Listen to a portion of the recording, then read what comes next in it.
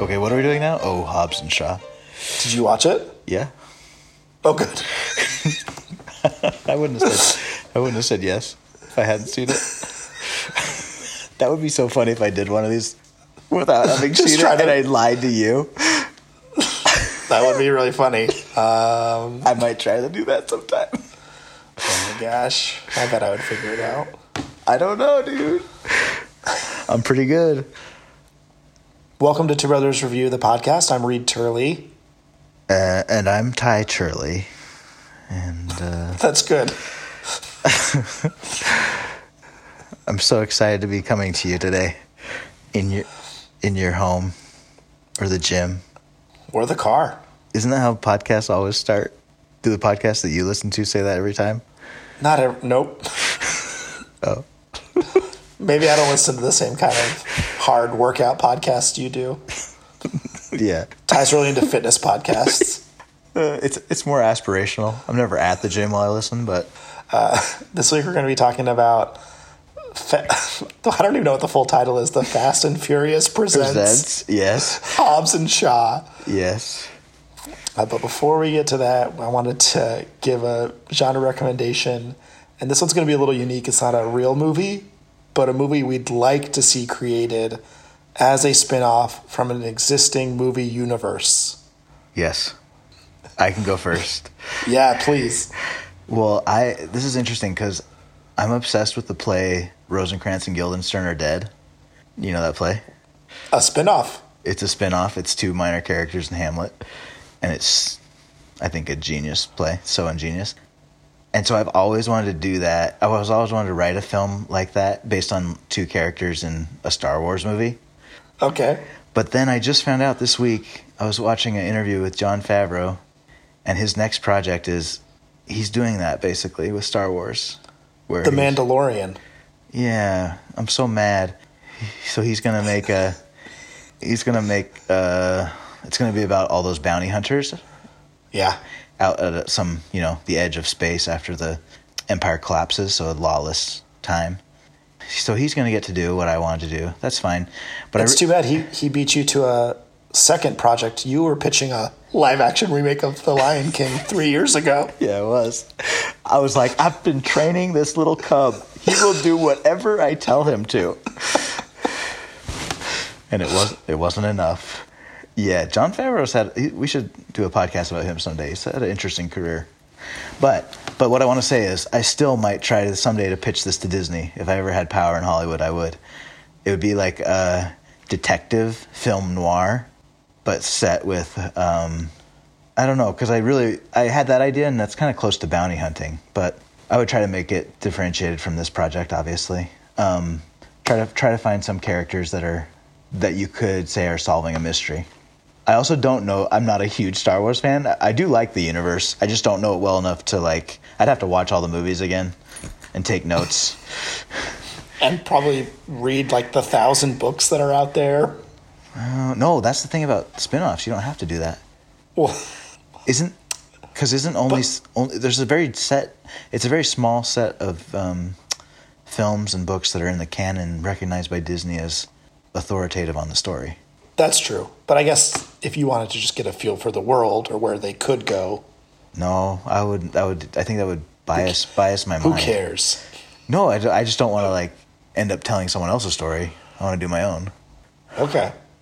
But wouldn't that be cool to have an edgy, dark, moody, but still still the classic tough as nails, funny detective, but in Star Wars. Yeah, a Star Wars spinoff would be pretty cool.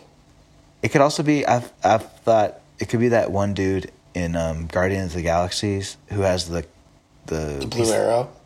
Wait, who's that? The guy with the arrow where he whistles and it goes around. Oh, no, he's interesting. I picked the wrong guy. Yeah. I'll let you just tell me. I was about to explain. Yeah, I was telling you. I think he wears a white formal kind of jacket, and he has the kind of like the antique shop in the universe where all that junk is. The collector. Benicio del Toro's character. Yeah. He's probably got a weird story. Yeah, I think he's an interesting character. I'd enjoy thinking about what he does on a day-to-day basis. Okay. So the spinoff that I thought of, I recently watched Heat because we had been talking about Michael Mann stuff. And I think like a young Robert De Niro in that movie, trying to figure out like how he gets from the Marines to being a criminal and like totally on his own. And he's very cold though in that movie, so I don't know how well it would work, but I think like a young, and you could throw in some heists and robberies and stuff. Is he a minor? I haven't seen it. Is he a minor character in that movie? No, he's the main character. So that's not a spin-off. That's a prequel. Well, okay. Val Kilmer is a minor character in that movie as a thief. We could do him. Oh, well, I don't want to ruin your thing. I'm just saying. I got the rules to my own made-up suggestion wrong. Do you agree with me? I don't want to force this on you, this interpretation. Well, Heat is half about Robert De Niro and half about Al Pacino as the policeman. And really, the whole movie's kind of split where they show both perspectives and they mirror each other. So it might work. Okay. Do you recommend Heat? Should we watch it? Oh, you should definitely watch Heat. Okay. It's good. It brings it. Yeah, it's hot. Okay, let's talk about Hobbs and Shaw. I don't know. This intro might have been more interesting than Hobbs and Shaw, but okay, go ahead. So, Hobbs and Shaw is not a good movie. It's very dumb. It's so bad. Oh, wait, I'm surprised. Because Reed and I don't talk about the movies before we do the podcast. But usually if he thinks the movie's dumb, we don't schedule a time to talk about it. Little inside baseball. We're just recording this right after we record another podcast. We already made this connection, so it wasn't such a barrier to entry. Oh, gosh. Well, we could have done the Art of Self-Defense. Maybe we still will. Maybe. Keep your podcast page refreshed. I guess I think this movie is interesting because I thought it might be good. What? But it took a lot of the ridiculous parts of Fast and the Furious and just sort of doubled down on them. What is that? Just like the, I don't know, kind of weird villain, the extreme sequences, the bad dialogue. So bad. Like, I thought the plot makes no sense of this movie, by the way. There's like 3 double crosses and family drama on both families. Yeah. Okay, also, but I do have to confess, I missed the first 5 minutes of this film. That would have set up her getting the virus in her hand. Okay. But I think that's it. Yeah, you see it go down where she has to inject it or someone injects it into her. Idris Elba kills her whole team and is chasing her down, and she injects it herself and escapes. Okay. Well, you learn that all in the next 10 minutes anyway. Yeah. But I thought Hobbs and Shaw sort of ended the last Fast and Furious movie on good terms. Like, everyone sort of worked it out. So it was surprising that they were so antagonistic in this movie, I thought. They have to be. That's the whole comedic... That's the source of the comedic banter. Sure. They could have still been making fun of each other in a friendlier way. You thought it was too harsh? Or just like... Yeah, I was surprised how antagonistic it was. It kind of takes the fun out of it. It's like, whoa, guys, lighten up. But, like, yeah, they're insulting each other was funny. Was it, though? Was it? No. Some of it, no. No, Okay. I don't think it was that funny. But I was surprised the cameos I thought were the funniest part of this movie. Yeah, well, I think that's true, too. But, yeah, although they still weren't even that funny, but... It's a low bar for this film. I thought Kevin Hart was funny, but I feel like also it's just the same kind of thing he always does. Like, he's very much always playing the same character. Sort of high-strung, trying to be bigger than he is. Yeah, hyper, and, yeah, let me in. Let me in, guys. Yeah. I think the sort of set pieces, the London fights, the one in Russia or the Ukraine, and then the Samoa one, which they did not film in Samoa. No, they didn't. It was a little hurtful to me. Even though the words they were saying, the one Samoan word in 10 in each of those sentences was correctly Samoan. Wait, so that's impressive. What were the other words in those sentences? English? They'd be in English, which is so ridiculous. If this whole family lived in Samoa, Ugh, don't get me started. Reed lived in Samoa for 2 years, guys. He's an expert. Yeah. How do you say brother in Samoan? Uso. Yeah, I knew it. And how do you make it plural? Uso. Okay, that's what I also was confused about, because it seemed like they were using it as a plural sometimes. Yeah, the pluralization in Samoan is all in the pronouns, not the, or like in, I don't know, there's some In the article articles. in the article that makes it plural. Okay. Well, I thought you'd love those Samoan scenes, but they definitely filmed it in Kauai. I know that because I was in Kauai a month ago and did a tour of the Napoli coast, a boat tour, and they were pointing out the places where they filmed it. Well, it just didn't look like Samoa or feel like Samoa. Like, no classic cars. I don't know what that was. No, they're sending them all over the world from their shop. Yeah, very efficient. Yeah, like every time they need a new part, their part, they're like, can you ship it to us? But So I guess I thought I thought the set pieces weren't that good, and the dialogue wasn't that funny. So this movie just did not come together for me. Yeah. Those trucks at the Ukraine plant, they were pimp. They're like not quite Land Rover, right? There's some other. Yeah, it was like it was a weird SUV. Looked like a stealth kind of SUV. Yeah. I loved that. That's the only thing I liked in the movie. Oh, Yeah. my other favorite part of the movie was the look on the sister's face when the brother kisses the Russian, whatever, mafia woman.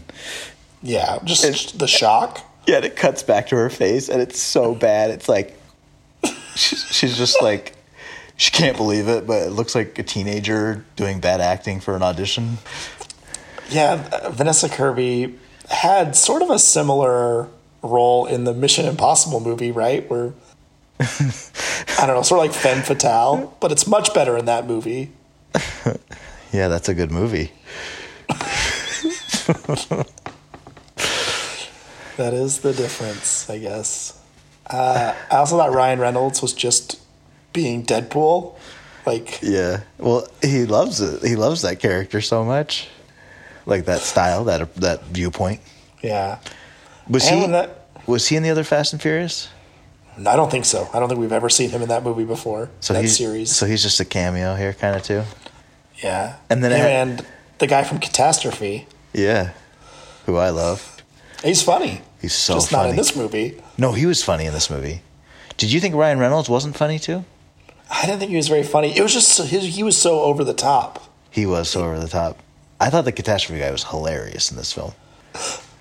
I guess he beat me up in a bar in 1992 and doesn't remember me. So Yeah. I just love his delivery. I think he's a genius. yeah, okay. I recently rewatched the scene where he's in Deadpool 2. Oh man, he's so funny. Yeah, he is a funny guy, but he only had like 2 minutes of screen time, so that's not going to redeem this movie. No, it's not. Probably less. I'd say 30 seconds. I do wonder if Ryan Reynolds got him hired though. Maybe. Well, like I don't know. There are just too many like they appear in different places, or how the air marshal could get them a jet to Samoa. Like this movie's plotting was so bad. Like what this guy was going to do with the virus.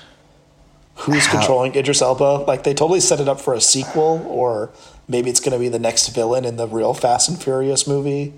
But I didn't think it was that interesting. No, it was silly. Poor Idris Elba. How mad do you think the other Fast and Furious characters are that they didn't get to be in this movie? Well, I think it's the other way around. Like, do you know the history of how this movie became to be? No, what is it? I can't exactly remember it, but it was like the franchise gave a contract to Dwayne Johnson and who's the other guy? Oh shoot, whatever his name is. They gave him a contract to be in a certain number of Fast and Furious films, and then they didn't really. I think what I heard, I could be wrong, so don't quote me, listeners. But I think they didn't like him, and they didn't want to keep putting him in or something, or the other characters didn't like him, The other actors didn't like him. So to fulfill their contractual obligation, they had to make this film with just them because they had promised them a certain number of Fast and Furious films. Oh, I do know, like, Vin Diesel did not like working with The Rock. Yeah, so I think that's what happened. So I don't think they were sad at all to not be in this film. Nope, and after watching it, I wouldn't be either. Yeah, because the Fast and Furious films are usually very, very good. Yeah, there's more thought put into it. The plot makes a little bit more sense, even though the stunts are still ridiculous. Yeah, but the villains aren't cartoon characters, at least. Yeah, okay. Is there anything else you liked or didn't like that we haven't talked about yet? Oh, I just hated the little story with the daughter, or how she was somehow important, but really just ridiculous. Like him talking on the phone to her when the female spy escapes. Like, come on. Oh, that's so cheesy. So cheesy. It's so cheesy. It's so Dwayne Johnson. He can't hear this guy being beat up in the room behind him. Yeah, ridiculous. No. Sorry, there's one more thing that I have to make fun of. They are in the Ukraine, and I think they escape, and they're trying to figure out where to go next. And out of this suit that The Rock has been wearing, he pulls the picture of him and his brother when they're children. It's like, what pocket is that coming out of? Why did you take that? Why did you pack that guy? Like, why not a picture of your actual daughter? But he's like, I know where we can go. It's so bad. It's bad. It's bad. Yeah. All right, Ty. Out of 5, how are you going to rate Fast and Furious Presents Hobbs and Shaw? It gets a 1. I concur. I will also give this movie a 1. It's always good to do a 1 every once in a while. Keeps you honest. Don't go see it, guys.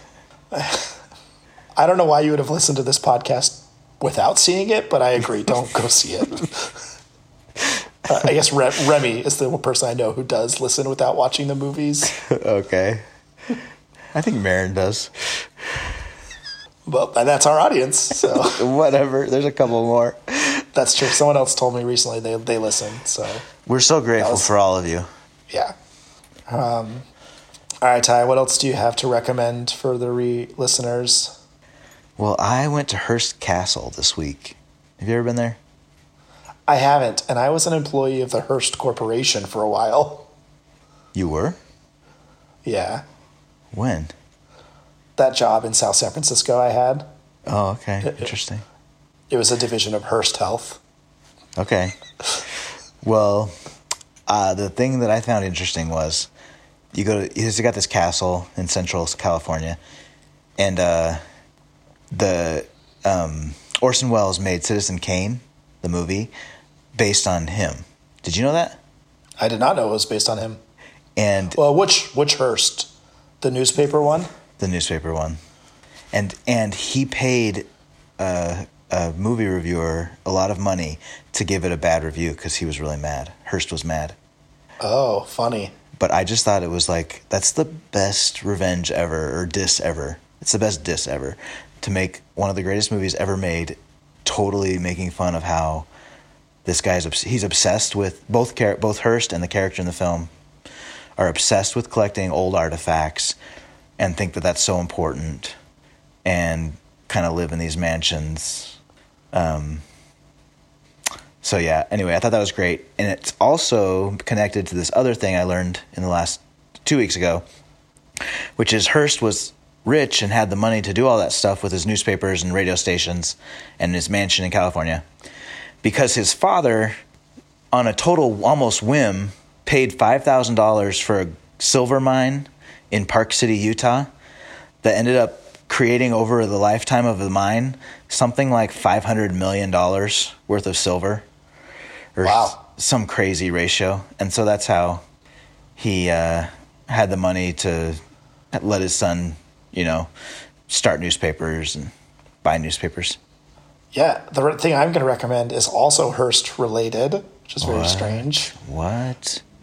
But the HBO show Deadwood they made a movie this year. So they made three seasons about 10 years ago. And this year all the actors came back together. Timothy Olyphant, Ian McShane, and they made a movie. And George Hurst, the father who did all the mining, is one of the characters from the TV show, and he comes back for the movie as well. And is he a miner? By the time he's in this show, he's already been more established, so he's like more of an investor. He doesn't do the actual mining. Yeah. He's kind of the heavy in the second or third season of the show.